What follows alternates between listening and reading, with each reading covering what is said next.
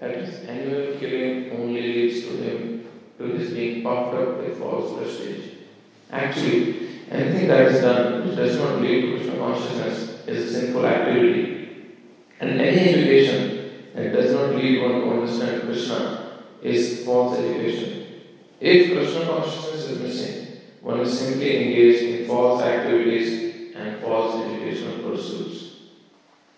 Om Jnana-Tirandasya Jnananjana-Shalakaya Chakshur-Militam Jaya Tasmai Shri Gurave Namaha Shri Chaitanya Mahavishtam Sthapitam Yena Bhutale Swayam Rupa Kadamiyam Dadati Swapadantikam He Krishna Karna Sindhu Dinabandhu Jagatpate Gopesha Gopika Kanta Radha Kanta Namastute Tapta Kanchana Gaurangi Radhe Vrindavaneshwari Vrishabhanu Sute Devi Pranamami Haripriye Panchakalpatrupasya Kripasindhu Evacha Patitanam Padebhyo Vaishnavebhyo Namo Namaha Shri Krishna Chaitanya Prabhu Nityananda Shri Advaita Gadadhara Srivasadi Gaura Bhaktavrinda Hare Krishna Hare Krishna Krishna Krishna Hare Hare Hare Rama Rama Rama Hare Hare.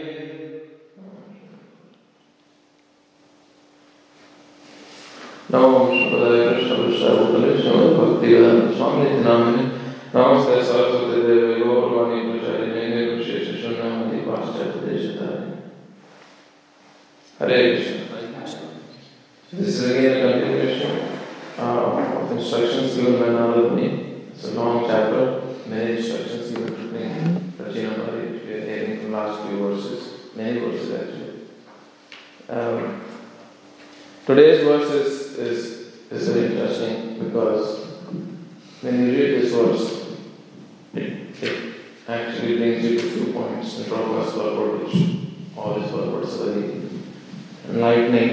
This purport also takes us in a more deeper way to a position where one can understand what activities are actually those which can lead us to satisfy the Supreme Personality of Godhead. But before that, Prabhupada mentions a couple of things, so we'll discuss that. So, in this verse, Narada Muni is straight pointing to King Kṛṣṇa that you are not engaged in too many sacrifices. So when he is mentioning the line, the entire world is covered with the sharp points of Kushadras. So he's basically saying that too many sacrifices are happening throughout the world where Kushadras is used. So that means if many sacrifices you are performing, not having a point or a single pointed focus that my performance of sacrifice is for the pleasure of the Supreme Lord. So while doing such sacrifices, you are actually being very merciless. You are slaughtering many animals for the sacrifice to happen because your goal is not clear. And because your goal is not clear, which is to satisfy the Supreme Lord, and your goal is fruited, because he is a pious king, he is not a demoniac king. So, but if your goal is fruitive, it's nothing to do with satisfying the Supreme Lord, it's leading to mass slaughter. So now, when I read this verse and the purport, the one thing which struck me, which made me very inquisitive, was how come pride is connected to being merciless in animal slaughter? Because that's what the verse says. Out of your pride, you are killing animal. So, because we hear, there are 4 legs of religion. You know what I would say? 4 legs of religion. Compassion. Mercy, compassion. Austerity. Truthfulness. Austerity, truthfulness, cleanliness. So now, what we have heard, you will be reading scriptures, which is, of course, true, and Prabhupada teaches us as well, that cleanliness is connected to illicit sex. Austerity is lost with intoxication. Cleanliness is lost with illicit sex. Austerity is gone with intoxication. Truthfulness is gone with gambling. And mercy is gone with meat eating, animal slaughter. So now, but here the connection is mercy is going because of pride. So that's what made me individual. Why this connection? What makes it happen? So traditionally, as our Vedic culture teaches us in India, this traditional sacrifices would happen, where animals are slaughtered, and we have heard in a number of lectures already so far that the purpose of slaughtering the animal was not to basically kill the animal and eat the meat, but was to just test the power of the mantras of the Brahmanas and then perform the sacrifice successfully. So I found one purport in which Prabhupada gives he explains it very nicely. I'd like to read a small paragraph. Prabhupada says, these animals were meant for sacrifice. It does not mean that they were meant to be killed. Animals are killed.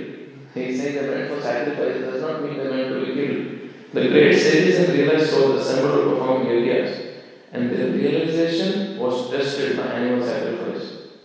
And he gives an example. Just as in modern science, tests are made on animals to determine the effectiveness of a particular medicine. So I was comparing. But when you're doing a test on a medicine, that is cruelty. That is actually killing the animal. The animal is dead, suffers the pain. But here Prabhupada continues. The Brahmanas entrusted with the performance of yagyas were very realized souls, and to test their realization, an old animal was offered in the fire and was rejuvenated. So that's the difference in animal testing and the Brahmanas testing. The animals gathered but not meant to be killed and eaten. The real purpose of the sacrifice was not to replace a slaughterhouse, but to test Vedic mantras by giving an animal new life. Animals were used to test the power of mantras, not for meat. Huge difference. So, for many devotees also, who come from a background of participating in animal rights and maybe protesting for it, it's very hard to understand this. But with some time one can actually digest it and understand the real import of the power of the mantras of the Brahmanas. So, but what we see now, still many people committing the same act in the name of tradition is completely misquoting the actual tradition which Vedic culture was teaching. So now just some traces of tradition are left, and which is used to still fulfill that particular activity. You'll be surprised to know that marriages, which is meant to be an activity where Lord Vishnu is called in and a yajna is done, the fire sacrifice is there, and Lord Vishnu is called in to bless the bride and the bridegroom to have a happy, successful married life. Forget about having a Kṛṣṇa conscious life or a normal person I'm talking about. In marriages, hundreds of animals are slaughtered and served. In some places, 50-60 goats are slaughtered in one marriage. And that's the feast, that's the party, where the sacrifice is done, calling Lord Vishnu to make it a successful event for the happy married life of girl and boy. Hundreds of animals are slaughtered to feed.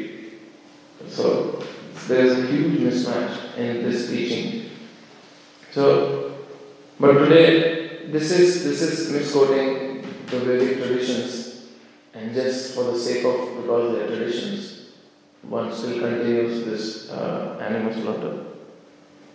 But we will see how this verse is giving another aspect to it, that how pride is leading to violence, this particular verse.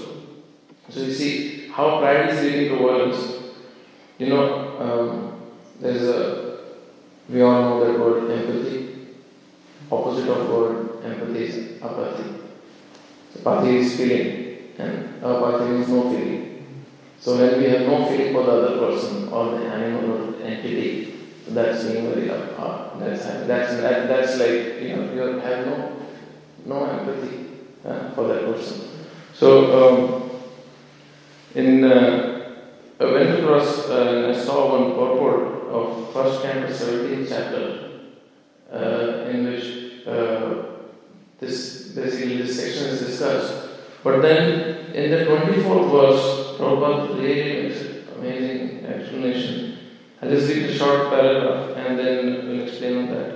He says, but gradually, as the basic principle of Brahmanical culture, namely austerity, which we just discussed, austerity, cleanliness, mercy and truthfulness, became curtailed by proportionate development of pride, attachment and intoxication. So, he is not saying here that mercy, cleanliness, truthfulness, austerity is gone because of gambling, meat eating, intoxication and illicit sex. Prabhupada is saying they became curtailed by proportionate development of pride, attachment, intoxication, and the whole purport Prabhupada actually further explains it. And he says, the path of salvation or the path of transcendental bliss retreated far, far away from human society because of these three practices. So both are correct, but there is a context why he is explaining like that. But this purport actually gives a hint towards this section, this particular verse, that how pride can lead to being merciless. Before coming to pride, we can see, people, when they are intoxicated, they may not be very pumped up fellows, but just under the grip of being intoxication, or under the grip of intoxication, people don't mind because they are completely, the senses are not in their control. They don't mind being merciless and they can beat or hurt or harm another person, their own loved one, their relative. Last year only I remember very, very clearly, read that news. I was really shocked that a young boy who was intoxicated was searching for some money in his grandmother's wallet. And she just suddenly came from behind and checked him, what are you doing? And he got so upset. Senses out. He started punching his 85-year-old grandmother. And she just survived. Intoxication led to no mercy. And lost the whole thing. I was seeing, if you read news, one fear of this coronavirus, this pandemic, was practically in the whole world. This one point was raised a lot, that when people are more at home, domestic violence will increase. So when I read this purport of Prabhupada, where he's saying pride, attachment, movement, intoxication, this will lead to all these bad qualities to develop even more. And when you read this, the domestic violence is on the rise, you can't compare it, because if you see the causes of domestic violence, there are three main causes. First is male wants superiority, and when he is not respected the way he wants, his orders are not fulfilled the way he wants to control women by force, and then he beats. This is the top reason of causing that merciless violence. Second reason is he wants to forcefully enjoy, and if no agreement, violence. And the third is under intoxication, violence.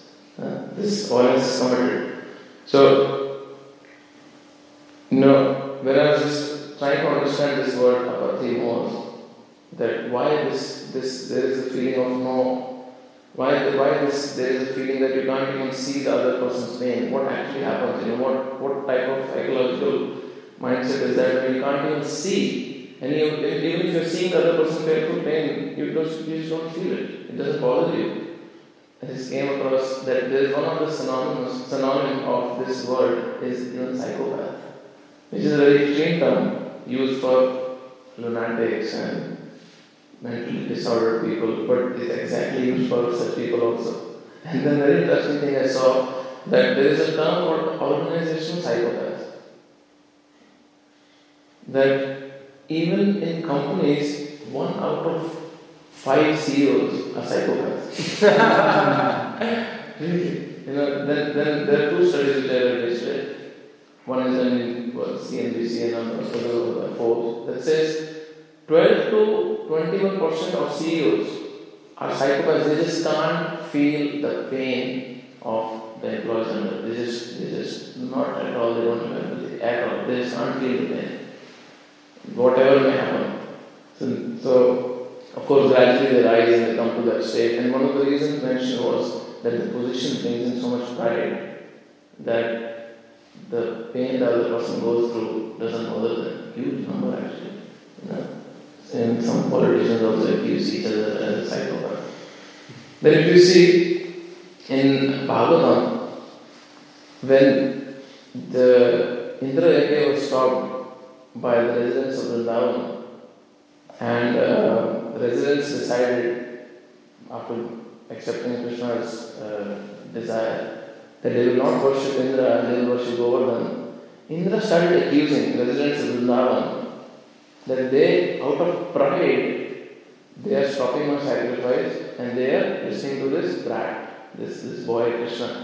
But whereas it was the other way, Indra was having pride, and what he did out of that feeling of pride, he did not mind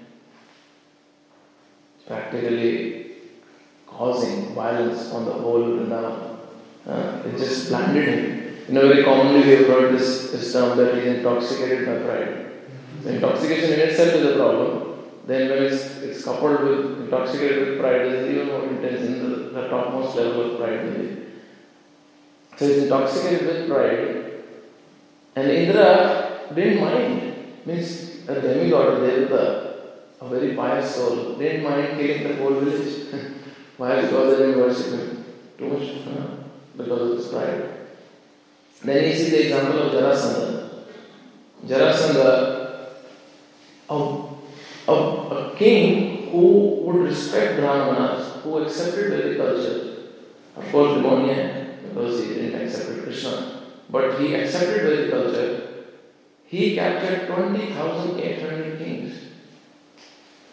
And I was reading in that verse Prabhupada is giving reference to Krishna Chakravarti Thakur, and Prabhupada says that Krishna Chakravarti Thakur is saying that to Mahabharata, this Jarasandha decided that he will offer 100,000 kings in sacrifice. He'll kill. What was he going? He wanted to sacrifice 100,000 kings just to get the blessings. And when the kings sent a letter through their person, not a letter but their agent to Kṛṣṇa, to Dwarka, to plead Kṛṣṇa to come and save. In the 70th chapter of 10th canto, the person who is speaking on behalf of these kings is telling Kṛṣṇa that out of pride, King Jarasandha has captured. In the 30th verse of 70th chapter. He says, out of pride he has captured these kings and he is going to slaughter 20,800 kings. And of course, Kṛṣṇa says that the goal was 5 times more. So, then when the kings who were captured are praying to Kṛṣṇa, they are also saying the same thing, that out of having so much of pride, we also fought with each other, trying to capture and encroach upon others' property, and we caused so much violence. So, a constant theme coming. Then you see Duryodhana, another classic example. The whole battle would have been avoided if he would have given the 5 villages, but his pride didn't allow. So his pride didn't allow, and what violence he caused? That 650 million people were slaughtered because of one man's pride. This is huge. This is just 100,000 kings he wanted to slaughter to be a very powerful king. But here Duryodhana's pride, one person's pride. Of course, many factors are involved, but he is the key figure.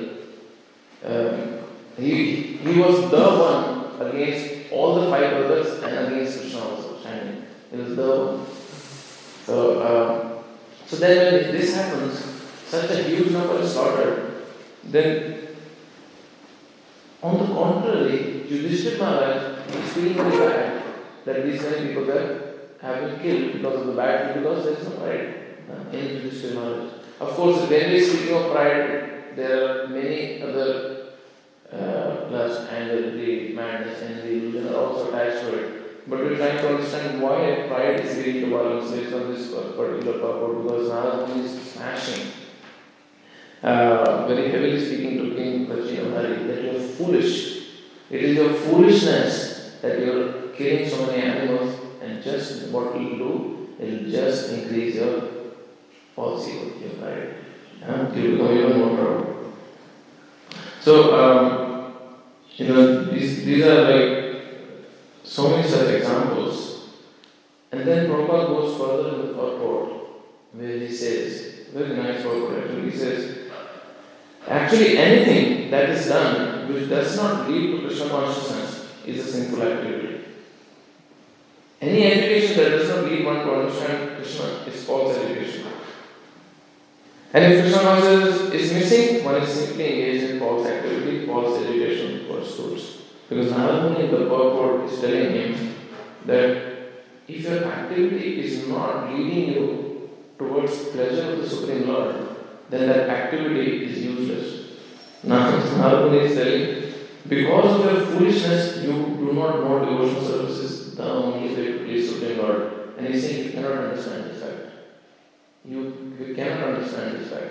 So, actually from last 5 chapters, the hard work Narada Muni has done on King Kṛṣṇa is just amazing. What all he has done just to bring him to a point where he can directly chastise him like this.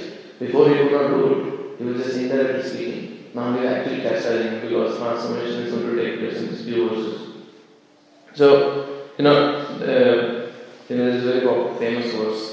First and second chapter, it says, Athāpam vidāśreshta varnāśrama vibhāgasa swam tasya dharmasya samsiddhi Kṛṣṇa.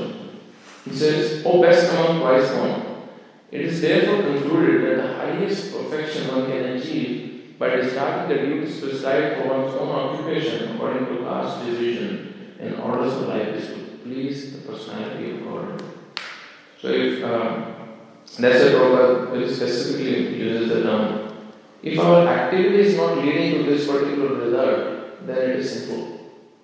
And when you analyze how it is sinful, because I am not causing sin, if maybe at that moment you may not be directly acting sinful in terms of laws of karma, but it will lead you to act sinfully, gradually. Because anything done for sense gratification, you will be pushed in that direction. Maybe not now, maybe in this due course of time. So, as my journal reading, I was going through, I'm reading this 12th chapter of this first canto, where in purport Prabhupada again just mentions this exact point, which brings us to what Lord Chaitanya is speaking, what is his mood, and what is Srila Prabhupada's mood. So let's read that small part. Let any man of any place or community, caste or creed, be engaged in any sort of occupational duty, but he must agree to perform sacrifices as it is recommended in scriptures for the particular place, time and person. It is recommended to perform sacrifices. In the Vedic literature, it is recommended that in Kali Yuga, people engage in glorifying the Lord by chanting the holy name of Kṛṣṇa, Kirtanādeva Kṛṣṇasya Mukta Sangam Param Vrajat, without offense. And then after some lines, Prabhupada says, the Lord has declared openly in Bhagavad Gita how he becomes pleased with us. And the same process is practically demonstrated in the life and preaching work of Lord Sri Chaitanya Mahaprabhu. The perfect process of performing yajna, the sacrifice to please the Supreme Lord Hari, the personality of God who gets us free from miseries of existence, is to follow the ways of Lord Chaitanya Mahaprabhu in the dark age of quarrel and dissension, where this is basically directing us to be engaged in the preaching work. So, understanding how this pride is leading to violence. Today is a very special day. Today is a very nice day actually. In India, it's a lockdown, otherwise people will be in millions flocking near Ganges. Today is Janu Saptami. Today is the day when Mother Ganga, not that she descended on earth today, but Mother Ganga was released from the body of King Janu Rishi, sage Janu, in Navadvip, in near Mayapur. So there is a Janu Dweep, there is an island named on that sage Janu. So very nice pastime actually how my Mother Ganga descended. There was a king Sakhā. King Sakhā in Ikshvaku dynasty, the dynasty in which Lord Ram himself came. And he had two wives. I think his wife's name was Kṛṣṇa and Sumati. So, not having a child, the king performed many sacrifices. And through Kṛṣṇa he had one son, but through Sumati he had 60,000 sons. 60,000 sons. So, now, having so many sons, such a power, this king now wanted to do Kṛṣṇa again, which is the horse sacrifice. So the horse was sent throughout the country, and the idea of sending the horse is if anyone stops the horse, they have to give a fight to the king, who will send the horse, and whoever wins. If the king wins, who will send the horse, then the other king has to give him taxes. Otherwise, the king, if he loses, then he cannot perform this horse sacrifice, which is actually to establish his sovereignty on the whole planet. So now, the 16,000 sons are going. Some Puranas version comes that Indra got very scared that again this guy is such a sacrifice. So he stole the horse and he hit the horse, but the 60,000 sons, when they were searching for the horse, they went to a cave where Kapila Muni was doing his meditation. And they thought Kapila Muni is taken. So seeing him as sage, they didn't kill him, but they started disturbing his meditation. And Kapila Muni, such a powerful personality, he got so upset after being disturbed that he burned the 60,000 sons of King Sakhā on the spot to ashes. So now, sons are gone. So now horse is not there, sons are not there. So King Sakhā sends his other son, I think his name is Arjuna, if I'm not wrong. He goes and he retrieves the horse, king does the sacrifice. And now the time is to do Śrāda, or Pinda for the 60,000 dead sons. So what has happened till then, during that time, that Agastya Rishi, who was being disturbed, means many rishis being disturbed by demons coming from the sea during the day, and night they would go and hide in the sea. These rishis, they contacted Agastya Muni. This happened before this King Sakhā's sons getting killed by King Kapila Muni. So then they approached Agastya Muni, saying that these demons are disturbing us, they go in hiding in the ocean in the night, daytime they come and disturb us. Can you do something? Agastya Muni was such a sage, he drank the whole ocean to kill these demons. So now when he finished all the water, there was no water, it was a drought situation. So now there is no water to perform this ceremony for the 16,000 sons. That means they will be suffering in hell. There is no Śrāda for them. So now King Sakhā told his son Ayushman, he lived a life of a king. Then towards the end he worshipped Lord Vishnu. They were advised, we pray to Lord Vishnu so that Mother Ganga can descend. And if she comes, the situation will be normal, back to normal.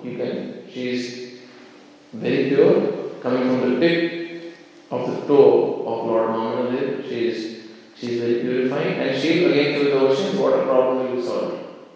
So now this Ayushman does sacrifices, no result. His son Dilip does sacrifices, no result.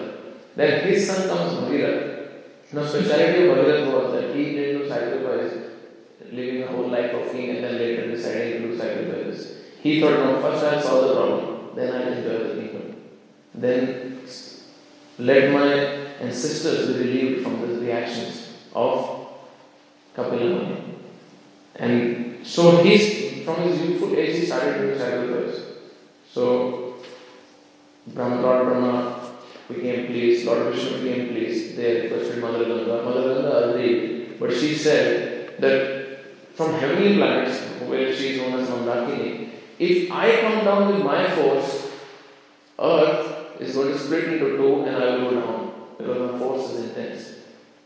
So I need a solution for that. Then again Lord Shiva was requested, prayed, and then Lord Shiva agreed that okay, in my jata, in my hairs, I will control Mother Ganga's force and gradually I will release her. So when Mother Ganga came in Lord Shiva's jata, this is, what is it called in English? Matted hairs, yeah, matted hairs. Lord Shiva didn't release Ganga, he holded Ganga.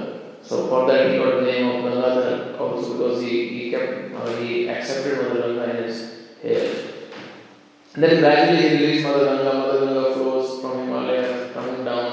Now this is northern part of India. Now she is flowing down and this Bhagirath is taking Mother Ganga to the kingdom where he wants to perform this Śrāda. So now he is leading and Mother Ganga is coming. Now suddenly Bhagirath notices that Ganga is gone. And what happened? So he noticed that there was a sage called Janu who was doing his meditation in this Nadia place, Navadvip area. And when the force of Ganga was coming, that Ganga just disturbed his Kamandalu, his water pot, and he also got disturbed and he got so upset that he swallowed the whole Ganga. Then again Bhagirath had to plead. Again Bhagirath had to pray to King Janu to relieve Mother Ganga, and from his right ear, not King Janu, sorry, Janu Rishi. Then from his right ear he releases Ganga, and that's where Mother Ganga gets the name Janvi, daughter of Janu Rishi. So that's where the name Janvi comes. And then Mother Ganga is released, and King Bhagirath satisfies his forefathers, 60,000 forefathers. And then water problem was also solved. But now this day, which is Janu Saptami, because it's Janu Rishi's day, and Mother Ganga is delivering the ancestors of Bhagirath also is there. So now this Janu Rishi was not just ordinary Rishi, one of the Rishis. He actually got Darshan of Chaitanya Mahaprabhu by meditating there. And that's why the whole Greek is on his name. It is said in that Navadvip Mandal Parikrama, where Lord Nityananda takes Jiva Goswami and shows him all the different places in Navadvip, all the different islands. When he takes him to this Janu island, where all this pastime happened, he was explaining the whole pastime. And he was telling him that even because now Mother Ganga is daughter of Janu. So, and Mother Ganga's son was Bhishmadev. In Mahabharata we see Bhishmadev was son of Mother Ganga. So even he came and meditated and prayed and offered his obeisances to Janu Rishi. And there even Bhishma also got that mercy of Chaitanya Mahaprabhu. So Navadvip Mandal Parikrama, that book, Mahatmya, that book says that. So nice day today. This 10 days, there's a huge festival. People just go and take bath in Ganga. Those who cannot take bath in Ganga can sprinkle some water on their head. We don't have, I think so. But very special day. So, you go. Oh, nice. So, that's what from the purport and the verse I wanted to share. I'll stop there. If there's any question or comments or correction, we can take.